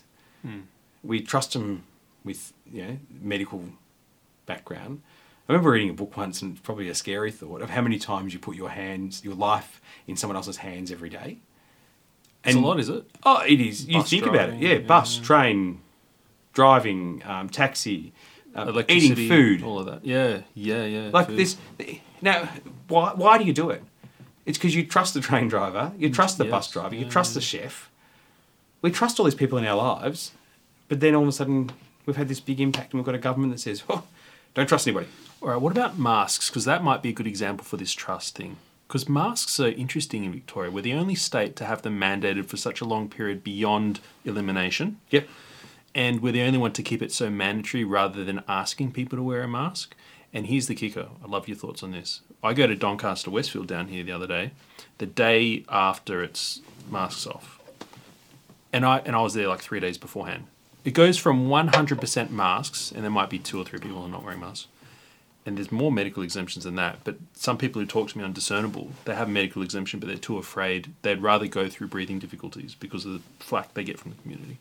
We go from that 100% mask wearing to the day of almost 0% mask wearing. I might have seen 3 people in a busy Saturday Doncaster Westfield. So what does that tell you? It's not about people are afraid of the virus. We know there's no virus in Victoria, right? We are just hyper compliant, waiting on the government to tell us what to do. And if they said masks on from tonight, Doncaster Westfield tomorrow would be all masked. So this notion you put forward just now of let's trust the people, one, the government doesn't trust us. We just talked about that. But second of all, the people don't necessarily want what you're selling or what I'm trying to sell too. That personal responsibility. They're outsourcing their decisions, like with masks. I say outsourcing, but they tend to trust the government on that. And I think you had the stats there to say that the response from across the country is people tend to trust states to make decisions on the medical grounds and protect them. So I think a lot of people are buying into that. But it will get less if it continues and there's no real reason. That, I think, will change. Now, but it didn't just now. I just proved that because we were well beyond no, and we were still masking up. Well, I go to Fountain Gate, and I walked through Fountain Gate. It wasn't that long ago, and maybe I was less observant because I was walking through with my daughters and probably concentrating on the credit card. But how many people I walked along didn't have masks on or weren't wearing them properly? What's the percentage? Not wearing it properly? Both, yeah. So not wearing them, 20%. That's high. Not wearing them properly, 80%. That's huge. And that's... This is opposite of Doncaster. Yeah, I just don't think... Where is Fountain Gate? Fountain Gate's Narre Warren. Oh, okay. The people walking through with them, they're just not covering their mouth or on their chin. They're not afraid of the virus. Yeah, they're complying. They're wearing it because they don't want a security guard yelling at them. Yeah. Not because they want to wear it. And I don't think... For a long time we've had that. We did have... When I walked through Fountain Gate at one stage, like everyone had them on super tight. Yeah, we're all afraid. And that was when we had that outbreak that was through Hallam. I get it. And I then was like, do you know what? Like, I'd always go out walking in the morning. I did the whole way through COVID. Every day I'd go for a walk, go for a coffee. I'd buy extra coffees at the coffee shop. I wanted to try and spread some positive spirit while I was out there. And every day I'd go there, and of course I didn't wear a mask. Why? Till I had to. Yeah. And then we had to wear it when you're walking. And I wore a mask. And believe it or not, the first mask I ever wore was a rainbow. And then someone had to go at me about a political statement. And I'm like, no. A 6-year-old made it for me. Oh, okay. And they really liked the rainbow. Yeah. So we went down and wore that down there. And the discussion then was people didn't like them then, but they got it. Yeah. Because Casey was a hot, like, never got hot, but it was a hot spot. Yeah. So people were like, we're not really sure. America's really bad. England's getting worse. And we're getting it. We'll do it. Okay.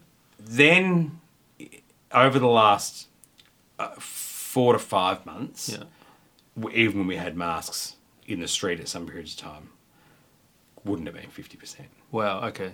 Because they just, like, the amount of emails, Brad, like, there's a case in some western suburb states I've never heard of. Yeah. And we've locked down Casey and Cardinia. Yeah. You know, like there was a big argument about Mornington Peninsula. Why was Emerald locked down? When that was our whole argument. And then the mask. Why do we have to keep wearing masks? They're all back in their homes. You're telling me that the 16 cases are all isolated. Yeah. Yet I have to all wear masks. You know, and I didn't. So I'm always stuck in this position because I believe that when there's laws put in place, you got to have some compliance.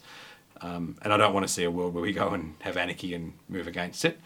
But on you some create, things. you criminalize people like my wife and this little Swedish girl when you make laws so ridiculous, like you're tiling on your roof in the middle of Mildura, and the only case is in flipping Casey, and you've got to wear a Ridiculous. mask on the roof. And that's what Get you out. are going to start creating an environment where people don't trust the decisions. Yes. And if you That's do bad. that, your risk then is if the UK virus came over here Then you're in and it trouble. was, every day going from 1, 7, 20, 50, and then you're going to go, everyone has to wear masks, you're going to have that percentage of the population that didn't turn and go, I don't really care. You've stuffed They'll it, get man. sick, Yeah, but you've but you've lost the trust in it.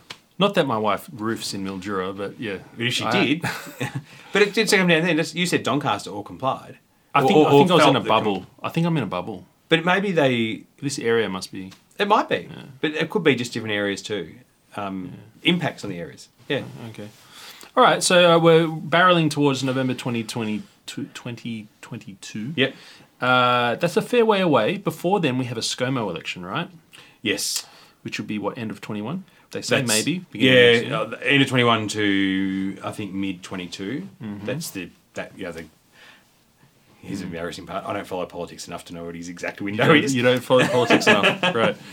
What's going to happen in that election? What's going to happen in how does that affect what you guys do in November 22? I guess you'll take lessons from the ScoMos. From every election, you'll take lessons. Yeah. I look at the elections around the country when they're on, and go, what are the things and the messaging and what are the policies that tend to have buy-in versus don't. Right. And I try and speak to a counterpart who's someone in similar thinking as myself to find out. Counterpart? Some things.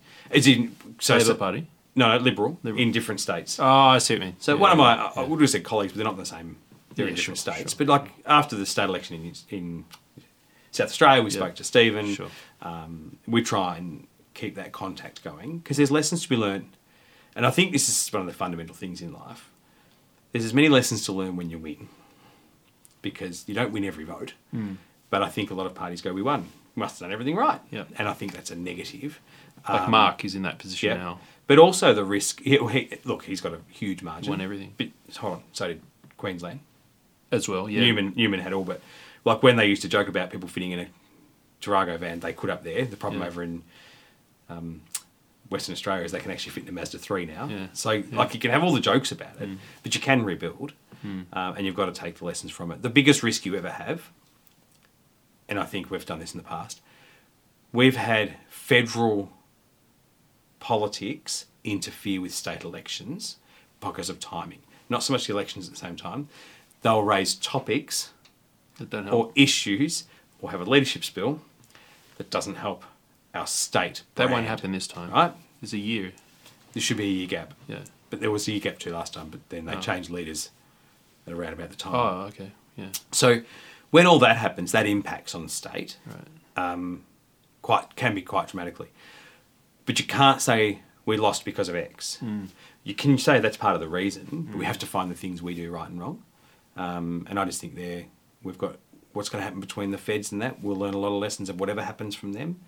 We will build our relationship with them, whoever's here, within the Liberal Party, to say all we're asking is some clean air to get through the election. We don't want you guys waging war on each other during that time or thinking it's a good idea to talk about specific policies that are controversial at the time. Just give us the clean air. And I think if we get the clean air, then you can get your messaging out there. And what can we do differently?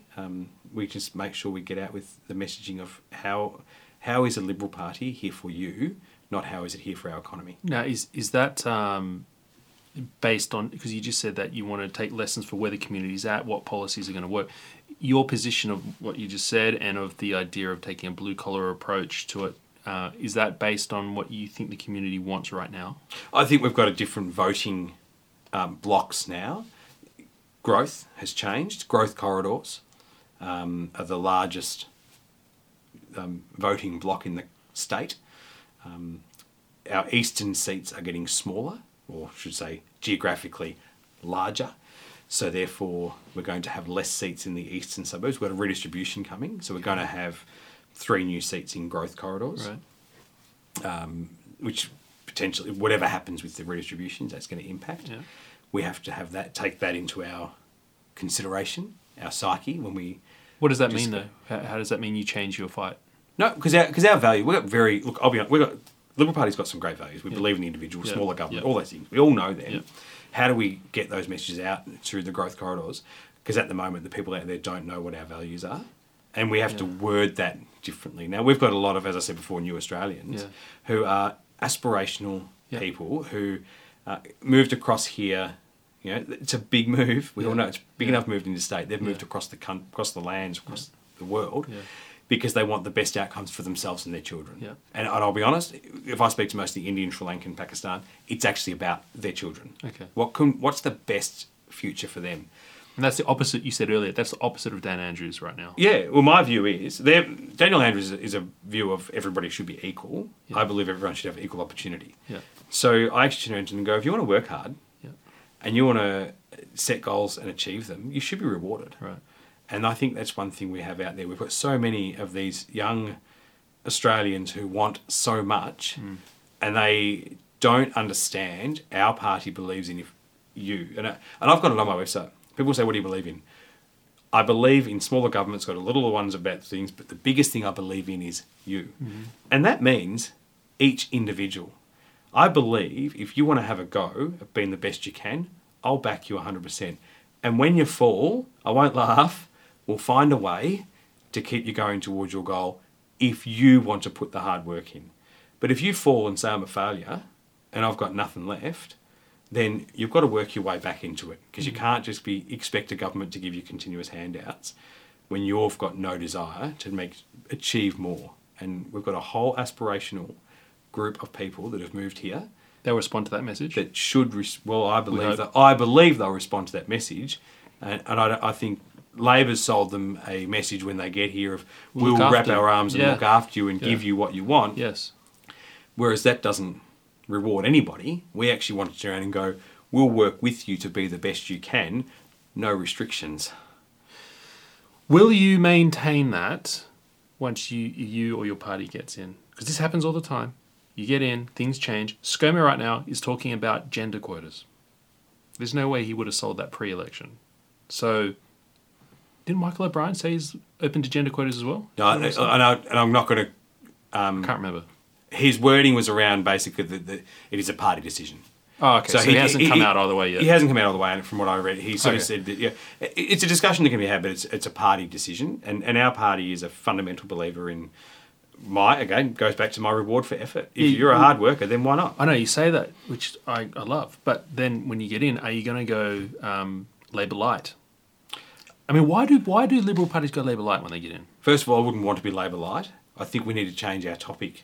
Sometimes we have things that we get called Labor Light for, which is just ridiculous. Like when we talk about the environment, when we talk about energy, if you say you don't want coal, you're Labor Light. No. If I just say we don't want coal, that's ridiculous, because it's just not an answer to anything. Not yet, no. But if I came out and said we want to have a discussion around, and I don't want to announce policy decisions here, of course, but if we want to have a discussion around X for energy for the future, and that could potentially mean a change in the way we deliver baseload energy in Victoria, and it's better for the environment, why not? Because my fundamental belief is, if I've got someone out there who can give me better options and can keep the price maintained for the community, and we can encourage the growth and it's better for the environment, then why wouldn't you do it? Mm-hmm. But it doesn't really answer the question why the Liberal Party seems to give in to Labor-type policies as time goes on. Tony Abbott did as well. They all do it. Yeah, I think there's sometimes, as I said, there's always going to be polling, there's always going to be things around there that adjust what you have said. You asked me what I would do. Yeah. I believe we sometimes need to have more of a fight. Now, sometimes that means, and when I say fight, it's actually just a political argument of saying, I believe in this because, and I think that's where we fall down. So you're not going to give in to Twitter, is what you're saying? Because that seemed... Not that I hate the cancel community, or cancel culture. And get rid of stuff. But I'll tell you one thing, if I had one thing in life that I could cancel, I'd get rid of Twitter. I know, right? It's just a cesspool of disgrace. A lot of pollies take their cues off Twitter. I don't even hardly look at Twitter. Okay. Sometimes my staff will say something, did you see such and such said something Yeah. quite disgusting about you, and you go, no, So how do you get the pulse of the community? go out and speak to them. You can't do it. It's not enough people. Well, you've got polling, you've got other means to do it. You can use agencies, organisations. You can go out and What do media? What media do you pay attention to?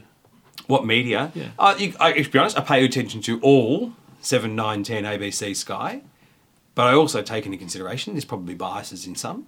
So you've got to have that in consideration. Herald Sun, Age, local media, depending where I'm going. What do you think of new media?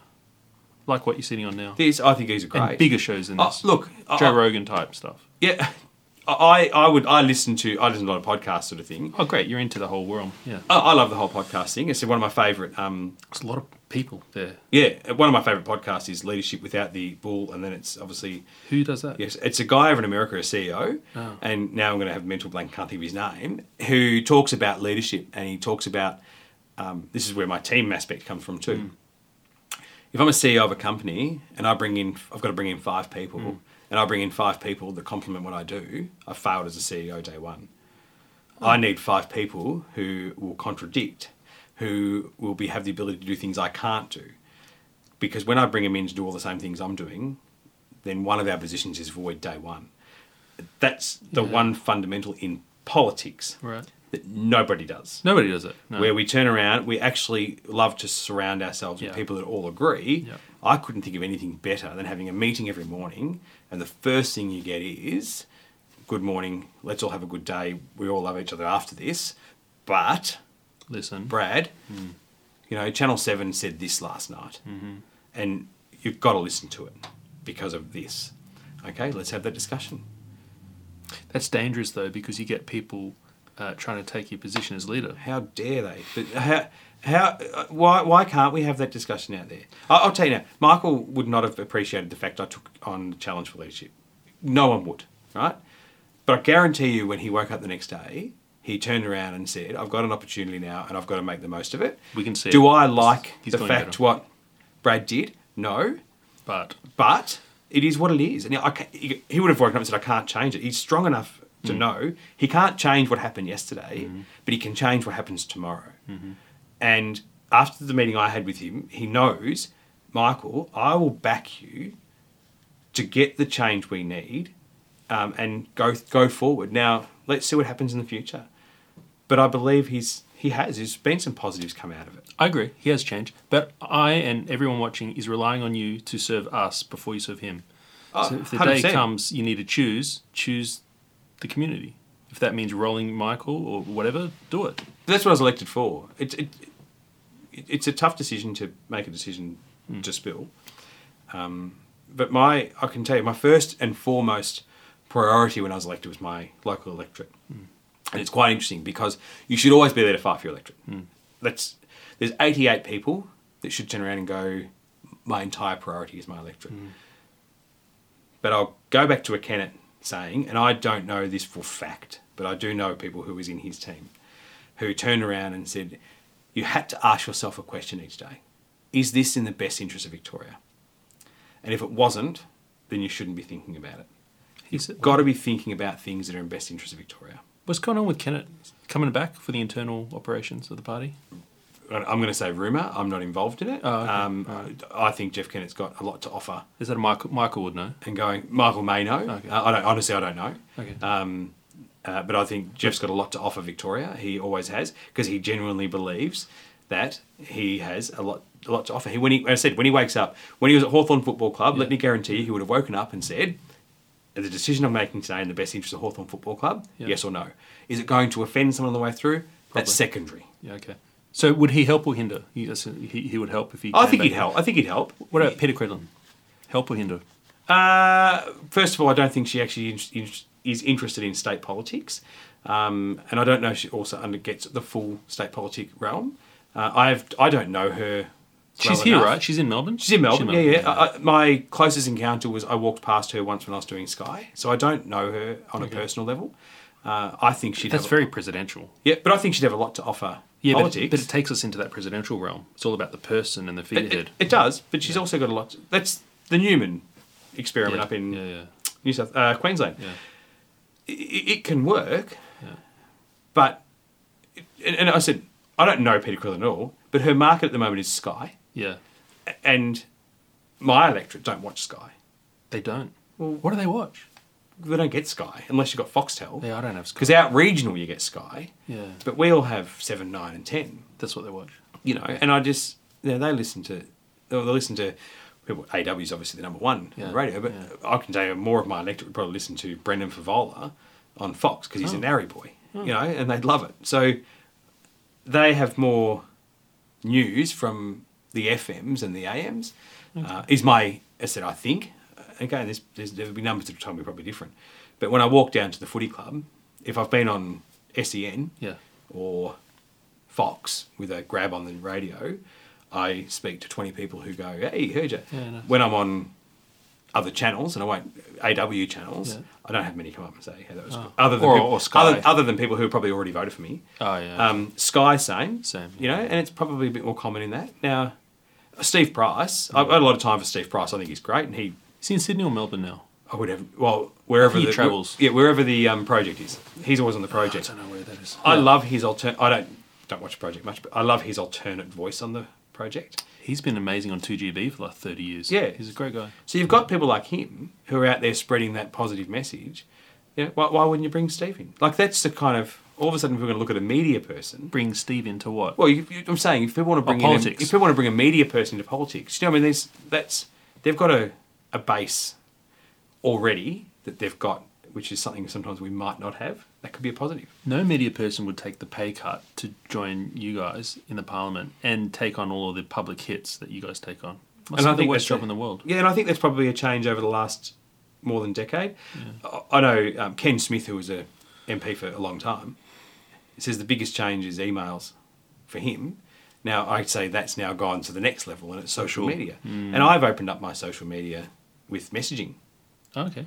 And people can message you. Yeah, and so if someone goes, you're crazy. And I said, no, I'm not. Well, during the COVID, you would be amazed how many people message you, and not in my electorate. And we would try and identify if they were or weren't, and then try and pass them back to their local members. But we would answer the questions for them as quick as we can. And people don't want war and peace. You know, hey, Brad, my friend runs a window washing business. Can they do this? No, due to this link. That's great. Helpful.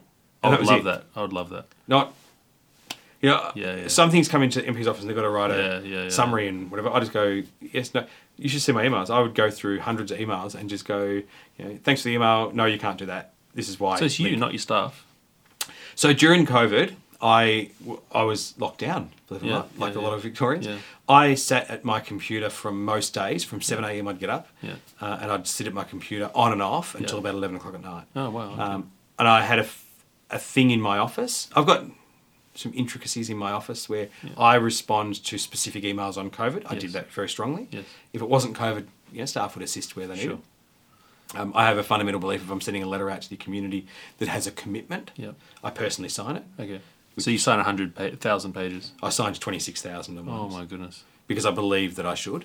Like if I'm you can get good printing nowadays. You get good printing, but you know what?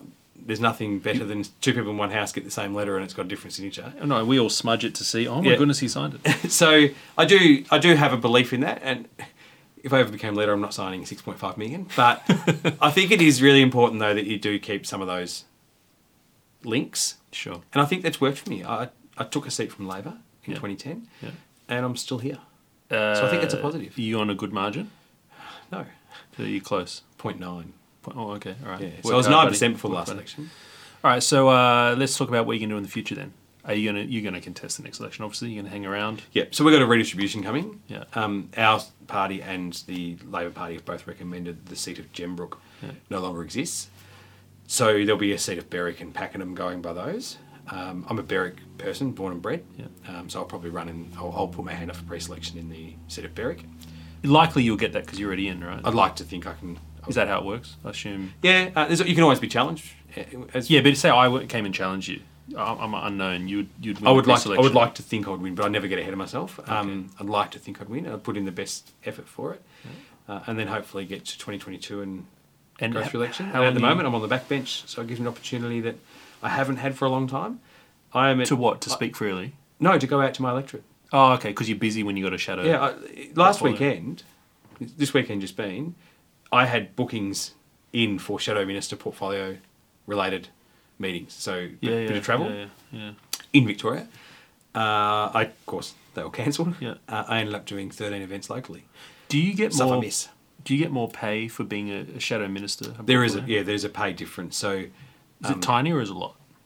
it's all online now, but it's about 20 grand. A year. Yeah. Okay, so it's worth doing. And It might be a get fraction more. It's a response. fraction more, a fraction less, to be honest, off the top of my head. Okay, all right.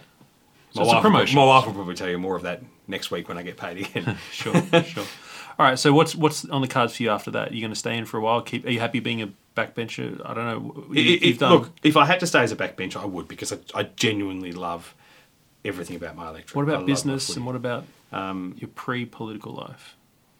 Would you stay here forever? I won't say I'll stay forever. I'll say I'll stay for as long as two things. Number one, that I believe I can offer something. And if I can't do that anymore, then I'd go. And number two, the community want to keep me. Obviously, that's very important because you don't get the votes. But I think it's really important as much as I want to offer, or as much as I can offer. Because if I get to a stage that I genuinely feel I can't offer anymore, I won't stay. And I do believe that. There are some pollies that do just sit there. And you know how we spoke before about people who have got only politics in their background? Oh, yes. I think it'd be a challenge for them. And this is no way offensive to them. No, it would be hard. That is just what it is. Whereas 55 or 60, yeah. I've said to Jo, Jo's my wife, I've said to Jo, if I got to, let's just assume 2026, Yeah. right, and I go, you know what, I can't offer anymore. Yeah. I'm going to be a backbencher forever, Yeah. and it's just what it is, Yeah. and I'm going to move on. I would love to go out and buy a local coffee shop where I can smile every day and be happy, and Twitter's a thing of the past. So that's what you would do. You go business, small business. Yeah, I'd go back into small business. Okay. Or go back to police force if I was still young enough, but if I could, but I'd probably go back into a small business and get back involved in footy again. And, I was offered the coaching role at the under-17s at Beaky last week, and I can't do it because it's just Parliament and it gets in the way. But I'd love to go back and do that again. I was a terrible coach, but I'd do it again. Okay. I was going to wrap up the interview with my ask a famous question at the end, but I do want to ask about one more Dan Andrews question, if it's okay. Yeah. A bit of insider politics. What is he like behind the scenes? Because he's such a good performer publicly. We all wonder if any of you have had an experience behind the scenes where he drops the mask. Or is he like that all the time? He's super, super controlled, super, super managed. I don't have enough to do with him in all reality outside of the chamber. I believe he is a very clever politician. His life is politics. So he lives and breathes everything to make sure that he doesn't get rid of his persona or his perception. I hear that he's, rumours, he's angry at something in the background or he but you yells haven't something. seen it. I haven't personally seen it. And as I said, I totally respect the position of Premier. And if I don't respect the position of Premier, that's another reason I'd leave Parliament.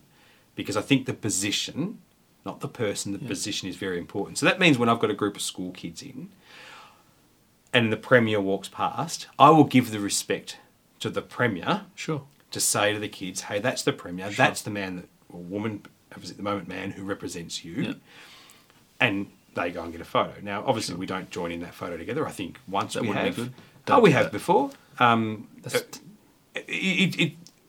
prefer not to. But that school has come into the Victorian Parliament as a respected organisation, and the person who heads that effectively, in their eyes, walked past. Then my view is you respect the Premier. Fine. Just do two photos, mate. Yeah, I can't sit there and go, hey, look at this drongo walking past. No, you wouldn't say that. No. But at the same time, when I was in the police force, I worked with sergeants and senior sergeants who I would question every day of the week. Sure. But when we're out at a job, I respected their title. So taking that out of it, I think he's extremely arrogant. I think his arrogance will get him before anything else. So he'll be his own undoing, potentially. Yeah, I think he's... Because you can't... If it's truly managed and a facade, there has to be. He's so plastic. Like, he's too perfect. Perfect. He is. He has to go shopping at Woolworths with the rest of us. Surely we're going to see a bit of reality. It's going to break the spell of, hey, he's a normal guy. Because I sit down with you, I sit down with Reardon or whoever, and you guys are very normal and you come across very genuine on camera, but you'll never see Dan Andrews sitting down doing, even if I was bloody Kerry O'Brien or someone, he doesn't open himself up to this kind of vulnerability. Yeah, and there's a few in politics that wouldn't, and I get that. There's different people. But where it'll come down for him, I say arrogance, that'll get him. I think it will. The other thing, because he's not perfect. We all know he's not perfect. Well, we don't. Go and look at the United Firefighters Union debates we've had recently with the fire services. Yeah. Let me assure you, there is so much political interference Right. that one day eventually someone has to go, oh my God, we've got to get this out. Right. And it be interesting. And that's the challenge, to have those two collide. Okay. Because I could give you the best story in the world about something with the corruption in some area, and unless someone's interested in it, it doesn't matter. Do you have 'Cause stories of corruption? I'll tell you now, there's definitely been involved of, we'll say, high-level allegations of corruption within United Firefighter Union Fire Services, and not me saying it, others saying it. And I think you need to investigate some of the things that happen in the fire services. Are they going to come out and whistleblow? Well, Or they're waiting for the investigative journalist? Everyone's scared to. They need an investigative journalist to come in. They need an investigation. They need IBAC to go and look at them before we have anything else. Okay. And I just think that doesn't happen. And the political interference through our public sector is just amazing. How many people get appointed? Like Ken Block, I all respect, he might have been a great chief over in Canada before he came over here. We had that rumour before he came over that he was coming, and the government denied it, and they appointed Dan Stevens, which they'll probably tell you was a bad mistake. I'll tell you, Dan Stevens was one of the best things that happened to our fire service. Mm-hmm. Came in, and two things he didn't care about. He didn't care if the union threatened him. Wow. And he didn't care if a government wanted to try and override him. Here's what I'm going to deliver. I'm going to deliver the best outcomes for the community, and I'm going to do it by making my members safer. Where is he? I don't know. Where is he? I don't. The government all of a sudden got to a stage. They turned around and said, "Well, the union can't control him. We'll move him on." So they said, when we go to FRV, he has to reapply for his position. He didn't move from England here for a 12-month contract. He moved here for a 5-year contract that had MFB chief/CEO going into the commissioner's role, but then they used that change as a reason to get rid of him. And who do they appoint? They appoint a bloke that's been mates with the head of the UFU, who I here you go, here's your breaking news. I found this on the web. I found that on the web. The breaking news for you in the future, well, he won't be there that long. There's nothing surer. What's his name? Ken Block. How long has he been in? Came over here to start the FRV February last year. And how long's his term? And I'm assuming it'd be a 5-year contract. Okay. And you think it'll go before the end of the term? Before the end of July. Wow. You're going to have an interview with... are you going on the... what's the name? Voice for Victoria? Voices, yeah. Emily? She's a lot sharper than me on these matters. She should break that news. I'm having trouble keeping up with you on the corruption stuff. Let me go back to my final question. Much more simple. I'm a simple guy. The magic wand question. Has anyone ever asked you what you would do with a magic wand? Because I ask every guest, and every guest has a different answer because it tells me what they think of people, how people think, what would be a fix, what the problems are. So let me ask you, if I could give you a magic wand, what would you do to fix the world with your magic wand? To fix the world? Yeah. Wow. If you want, you can narrow it down into Australia. Yeah. Look, I suppose I'm going to answer it in a partly political way and saying I don't think a magic wand could fix anything, but I would actually say that if I could fix anything in my strength and power, I'd fix our youth justice system. And I think that would make a massive difference on impacting crime in Victoria, and the only positives are going to come out of that. And How would you fix it? You Not the stuff you told me earlier. Magic wand style. Magic wand style. Yeah. You would actually turn around and have wraparound services on young people. So instead of us we have to identify high-risk kids. We have to work with them one-on-one. We have to invest in the pre-crime stage of their life. It's not hard to identify them. So kids who have come from drug-related families, family violence, alcohol, lack of education, your postcode has a difference on how you can react. Now, not every kid from a certain postcode is going to be bad, sure, but it increases your risk. So get the risk profiles. My magic wand would be to make sure we have that system to identify high-risk kids. Brad, it seems to me like your wish is eminently achievable and doesn't require a magic wand, which is amazing. You're the first guest to give it. I think you could do it. I think you could get into government and you could do this without a magic wand. Yeah. I don't think I'd love to have a magic wand to turn around and go, I'm going to give you everlasting peace. But it's just not reality, and I don't live in non-reality. If I had a magic wand, I'd make everybody go to the left-hand lane and while driving on the Monash when they're not sitting at the speed limit. I just don't think they're the things I can't achieve. See, this is beautiful because your answer tells me that you're such a practical guy. You can't even go into magic wand territory in your brain. You're still being very practical and real. And that's just what I think people are loving about you and the way you lead your electorate. Lead your electorate, if that's what you do. Serve your electorate. And that's why I'm disappointed you didn't get up in the leadership. But I'm glad that you've shaken it a bit and you've woken everybody up and you're getting your voice out there. And thank you for coming on, Little Old Us. No dramas at all. It's a pleasure to be here. And as I said, end of the day, I'll go back to my philosophy when I came in. I'm here to serve. And as long as the people of my good community want me to keep serving them, I'll hopefully remain.